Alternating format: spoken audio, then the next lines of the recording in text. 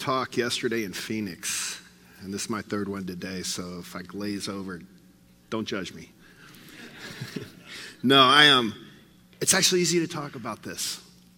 This is something that's really dear to my heart. And I'm sorry Rob's having to go through the Antifa thing. You know, it's people aren't happy. They're not happy in this world. They're not happy with their lives. When I was in Afghanistan, I was trying to help Rob understand why Antifa does what they do.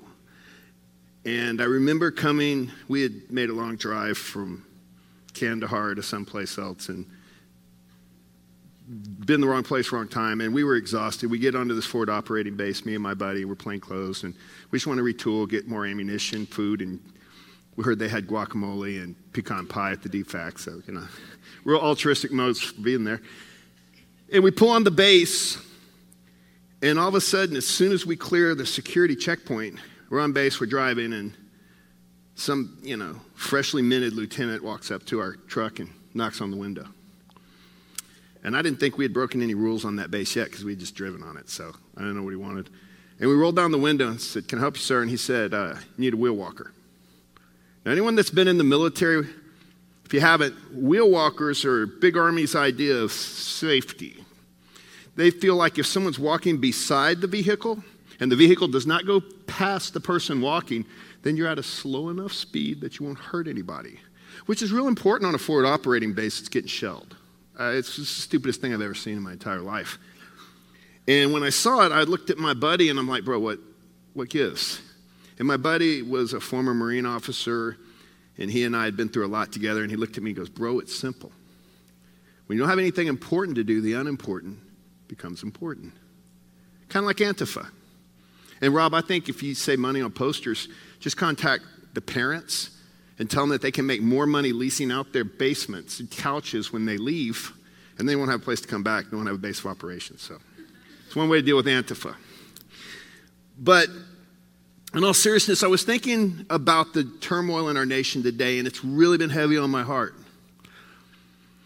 I'm new. Rob says I fell away for a season. It was a really long season, till I was 45. And I lived in my head. I've talked about it before. And I was trying to build a kingdom, just not God's, kind of my own, which a lot of people are trying to do in America today. And they're trying to do it in Switzerland now too, in Davos. But I wanted to understand from a biblical standpoint what's going on, because I know I don't have all the answers. But what I look at is really complicated. God looks at it and goes, "It's ridiculously simple." And so I went to the Bible. I was reading one day in Ephesians 2:14. And it says, "For he himself is our peace, who made both groups into one and broke down the barrier of the dividing wall by abolishing in his flesh the enmity, which is the law of commandments contained in ordinances, so that in himself he might make the two into one new man, thus establishing peace, and might reconcile them both in one body to God through the cross, by having put to death, again, the enmity in us." And I read that, and something in my heart, the Holy Spirit hit me really hard. And I was so excited, but I had to figure out what enmity meant. I kind of knew what it meant intuitively, but I really wanted to know the exact definition, so I looked it up. And tell me if this doesn't describe our nation today or what they're getting ready to deal with. It's a deep-seated, often mutual hatred, a feeling or state of hatred or animosity, the quality or state of being hostile or feeling a condition of antagonism, ill will, discord. Man today is living in enmity. You don't pronounce the enmity. In total discord. We have one group against another group. We have one faction against another faction. Our founding fathers warned us about this, but it's happening today in America. And so I wanted to understand what is the root cause, because a lot of times we see content and we make a lot of judgments off that content, the discord, without the context. Why and how? And what can we do about it? And I do a lot of reading, and a dear mentor of mine turned me on to a book that was written in the early 70s. Never heard of the author. And my father, who's a brilliant man, I called him and I said, Dad, have you heard of this guy? This guy, E. Stanley Jones. And he's like, oh my gosh, this guy's one of the most brilliant minds, like a C.S. Lewis. I've never heard of him. Excuse me. So I got the book. And now for those of you that are millennials, it was a book. Binding, words. Most millennials think a book and they look at their phone to find it. You can't find it on your phone. You got to buy the book. It's in the 70s it was written. And I started reading it, and something jumped off the pages at me and just grabbed me. And I want to read it to you. It said, man needs nothing so much as he needs something to bring life together into total meaning and total goal. Life for the modern man in East and West needs something to give total meaning to an otherwise fragmented life. Modern man needs an absolute from which he can work down to the relativisms of the day. A master light of all his seeing. Modern man is being pushed, pulled, beckoned, enticed, bludgeoned from all directions. He is being pushed from relativism to relativism. He is confused, the most confused and yet the most intellectual person, intelligent person that has ever existed. Modern man knows everything about life except how to live it.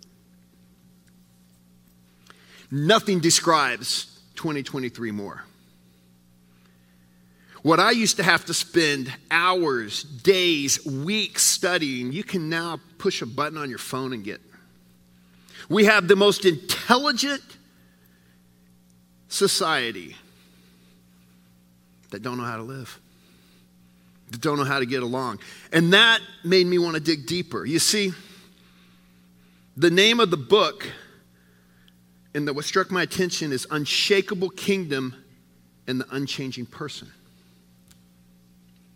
And Christmas Eve, we were up in Montana at our home there, and we went to church at some church. It was a good church. It was a nice Christmas Eve service, nothing special. I mean, it was special talking about Jesus, but nothing, supernatural. Yet in that service, the Holy Spirit hit me, and all I could hear was, it's about the King. And I couldn't get it out of my mind. I'm not a spiritual person, but I am someone that is sold out to Jesus Christ because I can't do it any other way. And so when the Holy Spirit hits me, I have to listen and I have to figure out what's going on. So I started reading and I found this book and I read that. And I realized something. God came and he gave us an unshakable kingdom on earth. And today we're missing the mark. And so I wanted to understand why we're missing the mark of God's kingdom on earth. And why is the king so important? I mean, think about it. We just had Christmas. The king has come. The wise men came to worship the king. It seemed like the whole world back then had it. They knew it spiritually, supernaturally. This is king. Jesus Christ is king. What does that mean? Now, I went back and I've looked at Job. Now, in full disclosure, I bet you all been worried about the Job effect. At some point or another, you're like, please, God, don't make me Job. Don't test me like that. I believe, I don't want you to let Satan, have his way with me. And as I was reading Job, and everyone knows the story, I realized that Job missed the mark in verses 3 through 31 because Job was righteous. He was morally righteous. He knew God, and he had faith. But what he didn't know, because he had no way to know, was God's perfect nature and character. He knew the law and he kept it. He had faith. He believed in God. He knew God was real. He was a righteous man. But carnal wisdom, man's wisdom, is never enough. And at the very end, in the last part of Job, God reveals his nature to Job and restores him. And when I was reading that, I was reading that, Job spent all his days learning about God, but he didn't have the chance to really get to know God. But the king changed all that. It's now not the same as learning because we have the opportunity to know. We don't just have to read it. We can have Christ, the hope of glory, the King, living in our hearts and knowing him, the person who is the perfect representative of God's nature. You know, it says in the Bible that your days were numbered, that God wrote your book. You have pages in your book. That's your purpose. That's what God designed you for. And what better way to know your purpose than to know not just what's in your book, but the author. You can ask him questions anytime. That's what Jesus Christ did. He came so we can know. And we must see God's character in our human character, in our operations as humans. Because if we don't, we'll see something like we're seeing today. Like the church is showing today. They have all the principles of God. They don't have the person. It's not enveloped into their character. And nothing's going to get you through the storm and the stress of today other than the person, Jesus Christ. So we need to see his motives, his actions, and his reactions so we know how to live. And when I was trying to pull these concepts together, it came back to me on that Christmas Eve. I got to know the King. It's the King. It's his kingdom. And I was thinking, you think back to the Bible, what you read, and it says, he that has seen me has seen the Father. So I need to know God and his kingdom. The only way I'm going to get to know that is through the King. How do I know the King? He lives in my heart. And I thought about, and we all know this verse. You got Matthew 5:33. It says, but seek ye first the kingdom of God and, not or, but and, his righteousness. The exact translation is his moral righteousness. And all these things will be added unto you. And it struck me, I read that verse 1,000 times, and now it was like, kingdom first. I want God's kingdom. Why is that important? So I dove into the scripture. And that's what produces life. Kingdom, king is mentioned over 500 times in the New Testament. And right now, we're living in a life that is so dynamic, so emotionally and physically numbing, and so morally irresponsible that our society is popping at the seams. And we're all trying to fix this problem. We're all trying to understand those relativism to relativism. And we don't know the root cause. We know everything about living life except how to live it. And how Christ lives through us and pulls us into the kingdom. Now, it's not that modern Christianity doesn't believe in the kingdom of God. Big evangelical, Big Eva, believes the kingdom of God. The problem is today, they've taken that kingdom of God and they've reduced it to fit them. God never reduces his kingdom to fit us. He changes us. He alters us to be a part of his kingdom. And he does that with Christ through us. Because he is the kingdom. He didn't merely expound it when he came to earth, Christ. He exposed it. Men saw it. They didn't merely hear it. They saw it lived out because the word became flesh. Jesus Christ, the King. And the kingdom of God doesn't identify with anything but the King. It doesn't identify with color. It doesn't identify with race. It doesn't identify with anything external. The kingdom of God is all about the King. So I looked at that and I thought, okay, what makes it different? The kingdom of God can take things from the church, some good things, but the kingdom of God is much more than that. The most inclusive thing in the world is the kingdom of God. It's unique in quality and quantity. The problem is today, we define kingdom and church as quantity, not quality. How many people can I put in these seats? So when I started understanding what the kingdom was, I needed to understand what was the difference between earth kingdom and God's kingdom. And I'm not trying to be metaphoric, I'm trying to be real with you. If you really want to understand what's going on in your nation today, what's going on in your family today, what's going on in your life where you feel like it's spinning out of control, I think we can all agree we're in a spiritual war, right? Which is really cool. We're in a spiritual war. Intellectually, we know what's going on. So why are we fighting a spiritual war with secular weapons? That's what we're doing, even in the church. We're trying to use God's principles. We're trying to use kingdom principles without the actual king to fight the war. It's not our design. It wasn't how the kingdom was designed. So I'm going to tell you something that's radical, because the kingdom of God is the most radically designed concept in reality that has ever come down. I'm a person that has grown up on radical things. I surf, I kite surf, I snowboard.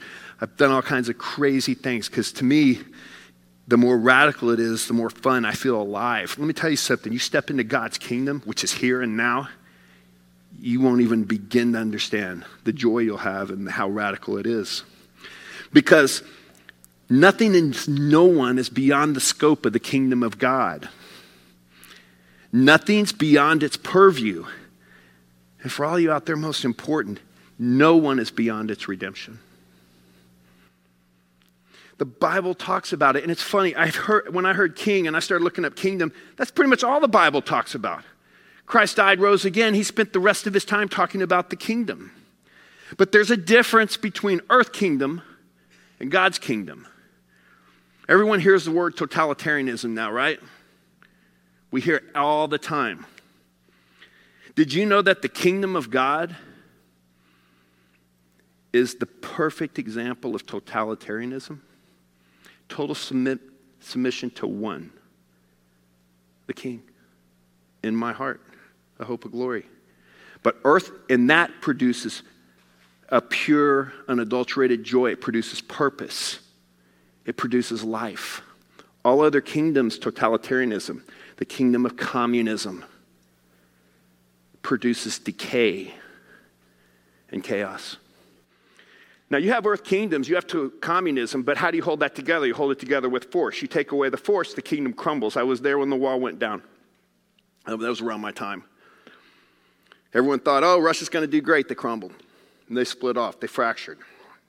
Because man-made kingdoms, fascism, Nazism, communism, all you find is bondage. And in God's kingdom, his complete and total rule, all you find is freedom. That's what we want today. That's what man wants today. So how do we get it? Is it some metaphoric, esoteric goal that we're going to find in heaven?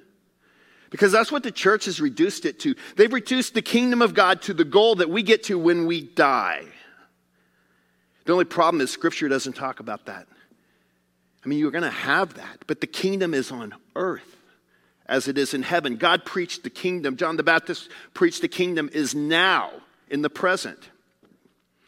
And the difference is the kingdom of God is unstoppable and cannot be shaken. Hebrews 12:28 says, let us be grateful for receiving a kingdom that cannot be shaken. Do you realize you live right now in a kingdom on earth that's untouchable? You do it when you get the keys from Christ in you. And so I dug deeper because I really wanted to understand why this is. Because I heard those words in Hebrew rang in my mind. The kingdom of God is unshakable. Well, I'm going to compare it to the others. Kingdom of communism, shakeable, falls apart. What about the kingdom of capitalism? When Eisenhower was president, he had a heart attack. The moment he had a heart attack, the stock market dropped $4 billion, and this is a long time ago, so it was a lot more than that now. Just for he had a heart attack. That kingdom, capitalism, shakeable. How about the kingdom of health? I think in 2020, we finally realized the kingdom of health is shakeable. It really was a calling time for the church because when the tornado of COVID hit this nation, a lot of the pastors saw that tornado, all the shepherds with their sheep, and they dropped their shepherd's crooks and took off straight to the storm cellar. They left. They left. There were piles of shepherd's crooks as far as you could see. Not at this church. Your pastor stayed and stood strong. So those pastors, because their kingdom had been reduced, headed to the storm cellar. And when the storm passed, they emerged from the storm shelter. And they went to find their sheep. The problem is when you're in that kingdom, the sheep were kind of wandering around and they had kind of changed their coats to a more inclusive rainbow color. And the pastors wanted them back in the fold, so they promised not to notice as long as they came back. As long as they sat in the chairs. But the kingdom of God is unshakable. The kingdom of God is explained when the Bible says, when the wolves come, the hirelings dropped their crooks and ran. But true shepherds stay and fight. They stay in a battle. But to be in a battle, you have to recognize that to fight in a battle, you have to recognize you're in a battle. And right now, you are in a battle of the Spirit. You're seeing the collateral damage from a battle in the Spirit that started back in Genesis. You are seeing a battle that started with sin attacking the kingdom.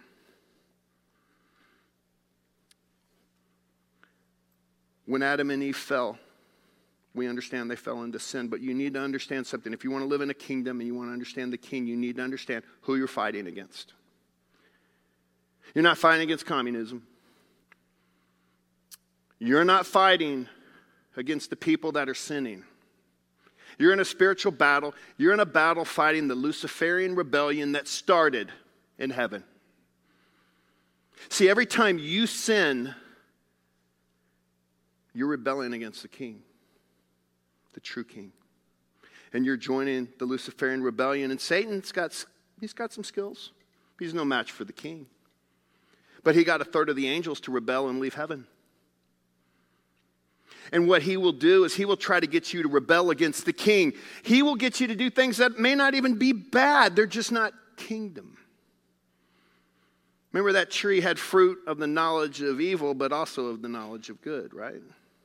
And he wants you eating from that because then he gets you to rebel. So we're in a spiritual war. And the only way you win that war is you have to identify what you're fighting against. And that's rebellion against the king.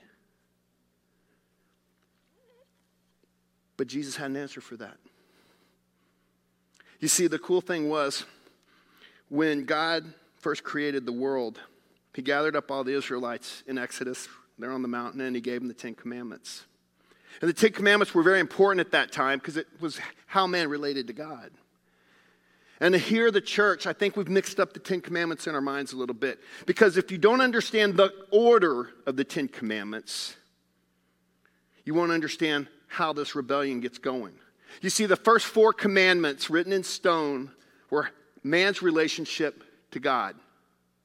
And the last 6 are man's relationship to man. If you don't keep the first 4 commandments, there's no way you can keep the last 6. It's not a thing, according to our president. You have to keep the first 4 in order to be able to do the last 6. And man does its best to do that, but back in the Old Testament, Israelites didn't hang. They weren't able to do it. And God had an answer for that because he knew the kingdom was there, so he sent the king. He sent his only son. And when Jesus came, he died and rose again. He became like a tuning fork. Now, in full disclosure, I'm about as musical as a piece of coal. I have no music talent whatsoever, but I appreciate good music. I see the Boderinkos out there. That's some serious talent. And a tuning fork is what you'd use, and you get a tune. And Jesus was the metaphoric tuning fork in the kingdom because he could bring all the people in the body, and he could tune them and relate them and bring them into perfect harmony with God the Father. So they function as a body, as a kingdom. And everything about the kingdom was with Jesus on earth. Remember, and the Word became flesh. It's not enough to read about God and read about Christ and know his principles. I know him. I tell my kids, I don't care what you know about Jesus. I care what your relationship with him is, because everything is going to flow downstream from that. I mean, Jesus, when he died and rose again, spent the next 40 days talking about one thing. What was that? The kingdom of God. And the problem at that time was Israel was a tribal people. They thought that Jesus came to establish the kingdom of Israel. Even early on in Acts, they didn't get it. And Jesus was real patient with them. But God came back, Jesus came back to establish the kingdom of God. The problem is today, in 2023, no one wants to talk about Jesus. You can talk about God all you want. I don't want to hear about Jesus. How do I know this? Well, I can tell you when President Obama was elected, he had several faith-based people come and say a prayer at his inauguration. The catch was you had to submit your prayer in writing to be approved. There was one rule. You could mention God all you want. You could not say the name of Jesus, the King.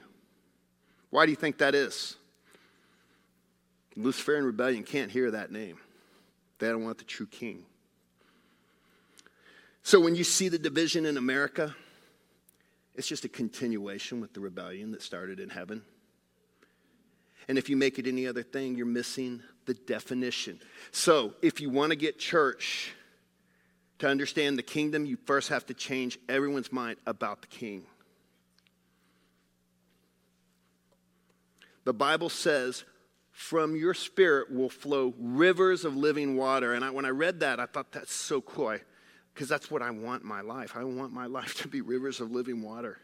But I think, is that metaphoric, or what's God saying? You go to Ezekiel, where does that river come from? It comes from the throne of the King.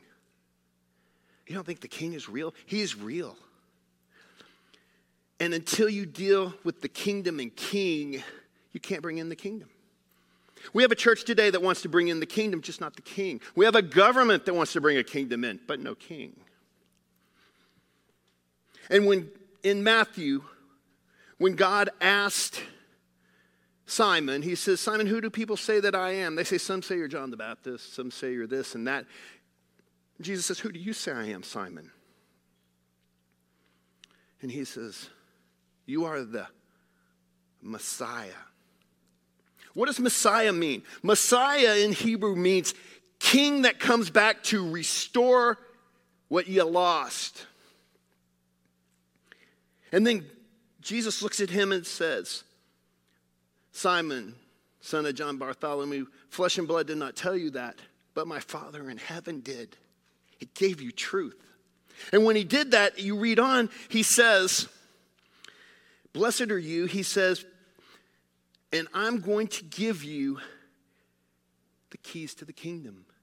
Because based on your recognition of the truth, I'm going to change your name, and I'm going to give you the keys to the kingdom of heaven. He didn't say the keys to the kingdom of the church.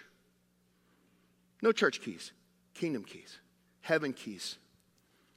And so that gives us a great thing. When you recognize who is king, he changed his name, he reassigned him. When you recognize Jesus is king, the moment you do, you get realigned and reassigned to your purpose.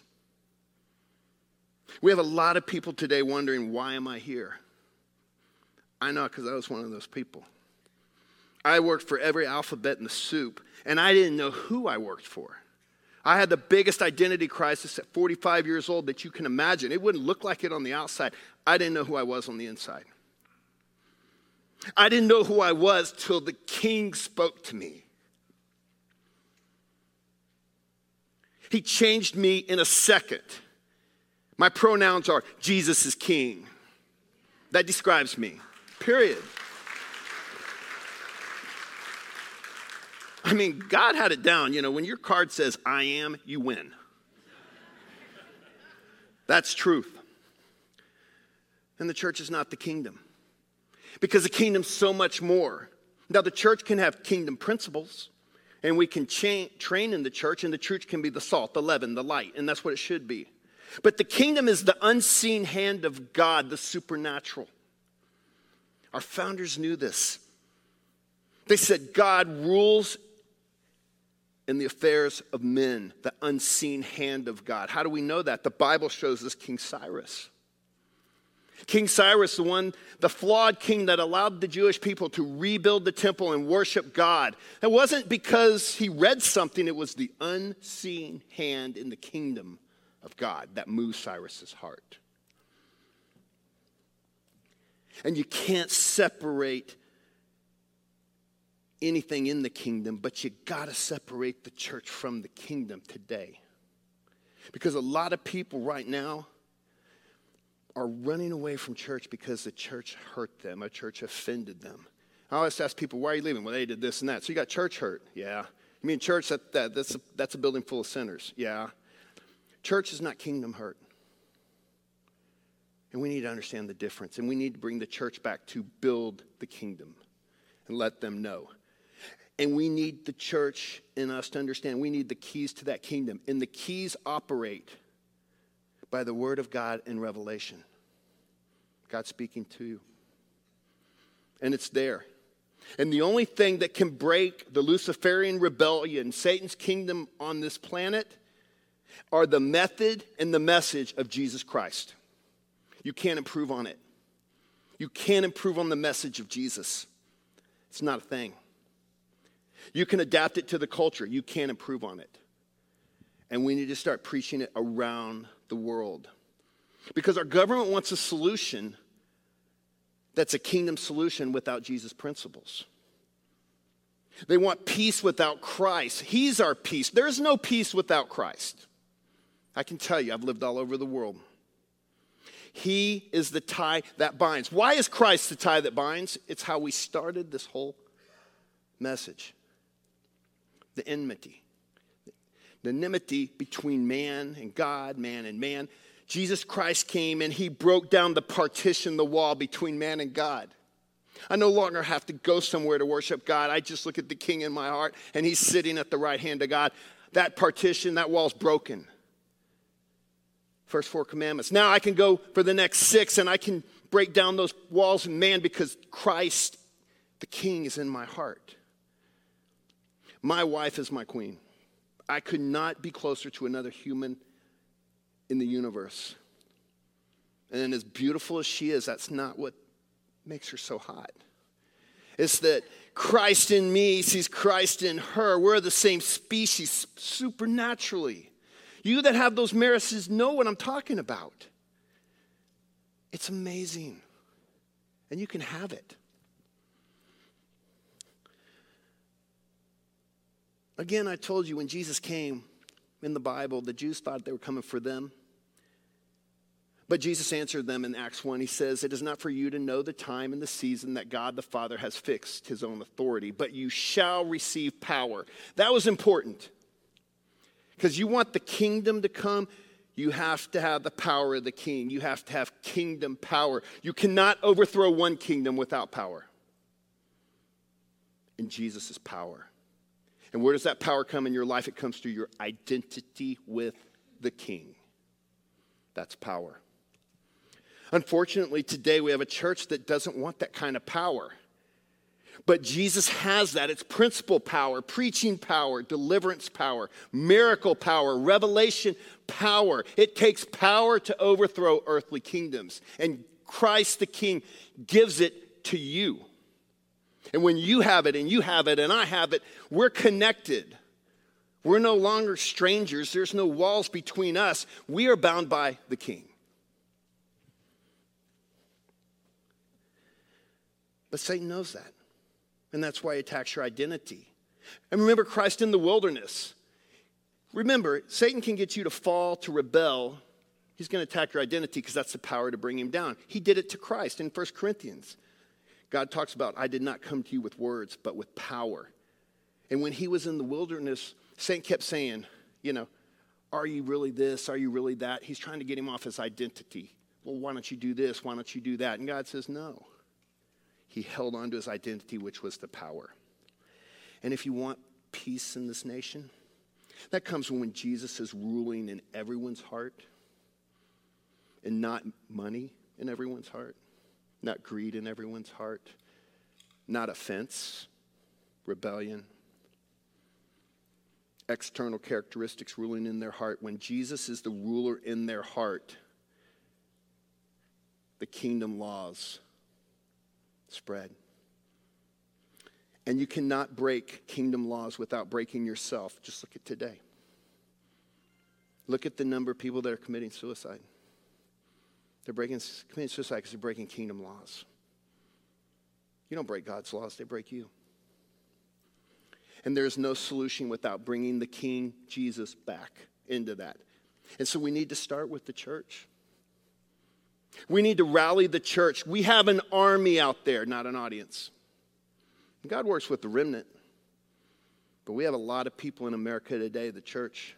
I heard a big church leader interviewed the other day, and he was railing on one of the candidates, and he said, well, if he wants to get elected, he's going to have to come talk to us. Because the church has some authority. Really? Because God's going to hold us to that. We're a representative republic, and we have not done well electing.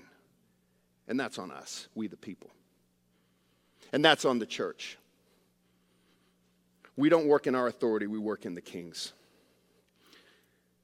And the kingdom starts simply at baptism. It starts when you go in the water and you come out and all the dirt's left. And you tell your lost and found story. You tell on yourself.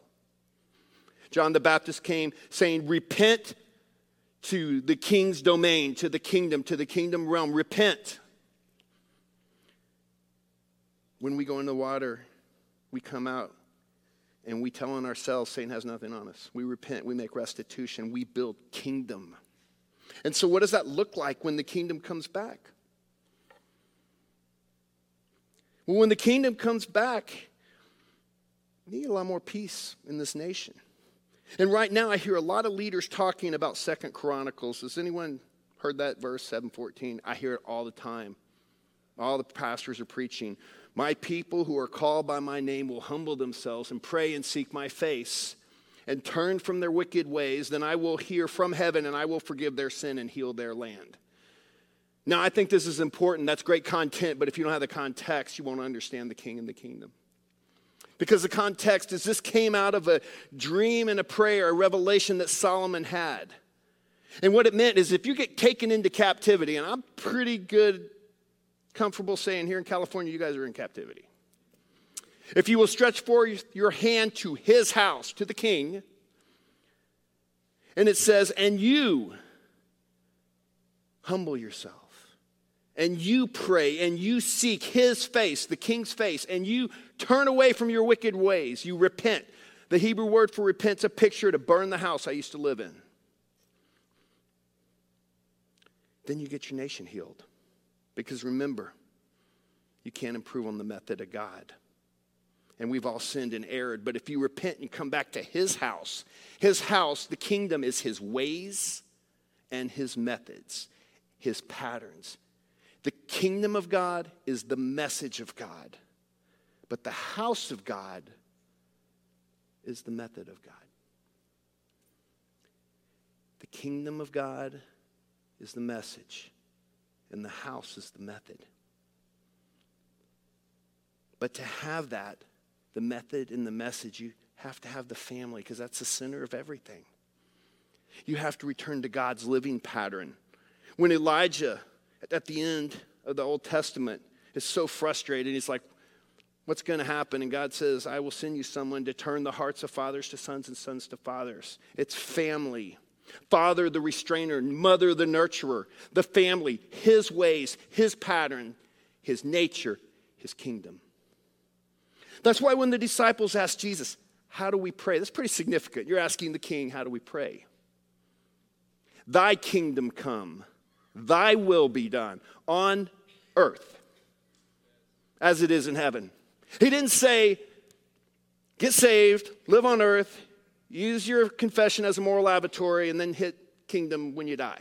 He said, on earth as it is in heaven. The kingdom is now. And the kingdom will come when the word of God is done. And the way you do the word of God is you get the king in your heart. And you get the power to live the word and his moral righteousness. I know it's real because I see it every day. So how do we know the kingdom comes? You know the kingdom comes when pastors don't throw down the shepherd's crooks, but start nurturing their flocks. When they call sin by its first name, where they love the person and they hate the sin. They love what Jesus loves and they hate what Jesus hates. But they always love the person. The kingdom will come back when husbands love sacrificially their wives. And when wives love and respect their husband. The kingdom comes back when children obey their parents and parents discipline their children. The kingdom comes back when businessmen treat their employees fairly. Because the kingdom is the king's rule in the hearts of men. And it happens now. And it can. But the problem today is we have kingdom rule without the kingdom power to keep the king's rules in the hearts of men. We're passing laws today in this nation without the ability to keep them in our hearts. We have iniquity. That's when you call good bad and bad good. And that's a problem. We have books that are full of laws, but people that can't keep them. And the King, Jesus, came to earth to show us how to live, and the Word became flesh. We have no excuse. Think about this. The Word became flesh. The genius of this. I mean, God is so amazing. The kingdom in the King. The kingdom is that the King lives inside you. I am the power behind my own command. Christ in me, the power, the hope of glory. You just got to die to you and let him live. You want to see this world change quick? Founders knew it. They talked about it. You got to have the kingdom. Remember, the kingdom is not by observation, the Bible says. The kingdom is in you. Repent to the kingdom. And in order to repent to the kingdom, I guess the kingdom has to exist, so it's here now.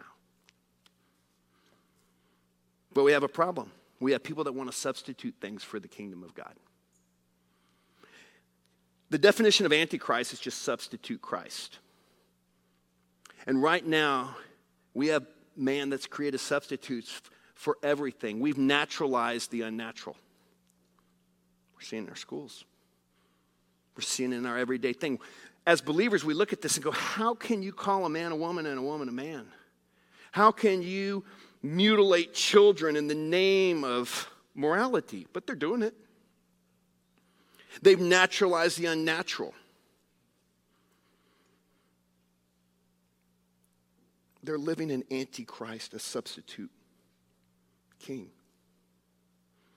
There's a story of a guy that had a bicycle with crooked handlebars, and he could ride it everywhere. And someone thought they'd do him a solid, and they straightened the handlebars and made him perfect. The problem was when the guy got on a handlebar bike that was straight, he couldn't ride it because he was so used to riding it with the crooked handlebar. We in the church have become anesthetized to the culture. And we're allowing things that God says no and going, well, it's not that bad, is it? I mean, at least they come back. They'll come back when you give them a boundary. They'll come back because they're miserable in their own life and they need the Holy Spirit to tell them, and they can't do that without the King in you working supernaturally with that power through them. Because when you speak and the cause of the kingdom speaks, it speaks through you with that power. And without the king and kingdom, people are always going to wonder, have I done enough? The one thing I see, if you look at social media or anything, is everyone's asking questions. Have I done enough? Am I pretty? Am I cool? What do you think of this? Right? On Twitter, everything. What do you think? What do you think? Satan always puts a question mark in your life. And a lot of question marks give you anxiety, fear, worry. The king takes that question mark, straightens it out to an exclamation point. You are accepted. You're in the kingdom. You have power. When Jesus was baptized, he had never done anything in his entire ministry We don't really know much about him. He's baptized by John the Baptist. It says the heavens open up and the Father wrote, "This is my Son in whom I am well pleased." He was already accepted. The king was accepted before he did anything. Trust me, you're accepted. Let the king in your life live by his laws. To sum it up, you can't fight against the king. And if you want victory, you can't fight without him. Because God has put in you the hope of glory, his Son, if you let him in. And it's a simple solution. And I love this, because right now in our nation, we are divided by race, sex, ideology. And Colossians 3:11 puts all that to bear. It says, "In it," meaning the kingdom, "there is no room for Greek and Jew, racial distinction, circumcision and uncircumcised, religious ritual distinctions, barbarian and Scythian, cultural distinctions, slave or free man, socioeconomic distinctions." And it goes on in Galatians and talks about male or female, sex distinctions. And there's only male and female. The Bible will be 7,000 pages if we tried to write it today with all our distinctions. It's the simplest solution. There's no room. It's profound. Because we're all one basic humanity, made by God in his image, designed to have the king living in our hearts, building the kingdom and letting it come. And some of you out there today, God's putting this on my heart. You feel like your background, your pedigree, your cultural or genetic is not perfect. Maybe there's someone in your life or parents or whatever. God never worried about that. In the genealogy of Jesus, it says that you have Solomon, is in Jesus' genealogy. And Solomon was the son, it says in the Bible, of David and Uriah's wife. So in the genealogy of Jesus, you have adultery and murder. But he didn't look at that. He knew the past didn't define him. He knew his earthly past didn't define his Father in heaven and kingdom future. Didn't pay attention to it. So why do we? He knew that it didn't define him. So if you think for whatever reason your blood isn't perfect or you're not right, the king comes in and gives you a transfusion at that moment and you join the family. And the family up there is a whole lot bigger than your family down here. Your Father in heaven rules all.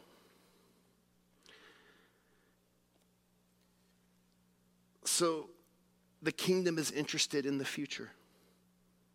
The now and the future. It's not interested in the past. You learn from the past, but the kingdom is not past, it's future. Jesus talked about it, and you're to live it. Again, I say I like to read, so I'll close with this. The kingdom is powerful and the kingdom is so important, but that's because the king is everything. Everyone wants to be close to nobility. In California, I think you guys got a couple royals crawling around here somewhere. And they're not in really high esteem, but whatever. But do you realize that you can have the highest king inside of you, giving you power and building his kingdom? And when I see someone on the street, when you meet another brother or sister in Christ, that king-to-king relationship is supernaturally cool. It's weird. My son says it's holy weird. Speaking of weird, like I said, I'll close with this. I was looking up kingdom stuff, and I came across this transcript of some goofy guy that spoke at a conference in 1975. Nothing really well-known or spectacular, but the name was weird, Ern Baxter. He spoke on the kingdom, and I read the first part of this transcript, and it shook me. Now remember, the kingdom's unshakable. God is unchanging, but his revelations will shake you to your core. And Baxter said, "Thy kingdom come, thy kingdom will come. There is none before him, there is none beside him. He takes orders from none. He was created by none. He is life, self-existent. There is nothing in him that should be out of him. There's nothing out of him that should be in him. He remembers nothing because he has forgotten nothing. He learns nothing because there is nothing he does not know. He does not need to know because he holds all truth simultaneously. He is the God of the eternal now. He can look at human history from the beginning, or in the end, or in the middle, for all things are known to him. Psalms 103 tells us, the Lord has established his throne in the heavens, and his sovereignty rules over all. If you want to fix the problems today, bring the king back. If you want to see the church become relevant in changing this nation, bring the king back. If you want to see marriages that are broken be healed, bring the king back. Bring the kingdom back. If you want to see your nation go back to being a light, then bring the kingdom back. Because the kingdom's in you. You're it. All you guys standing here, you're part of the kingdom. And God works best with small numbers. Let's pray. Father in heaven, we just thank you. We worship you, Lord. You're our King. Lord Jesus, I just pray that your Holy Spirit moves in everyone's heart, that they recognize not only your principles, but your power, which is only through knowing your person. Because we live by your grace and for your glory. We live for the one true King of an unshakable kingdom and an unchanging person in a very changing world. So we ask for your peace that passes all understanding, for strength to do your will, so that your kingdom come and will is done on earth as it is in heaven. In Jesus' name, amen.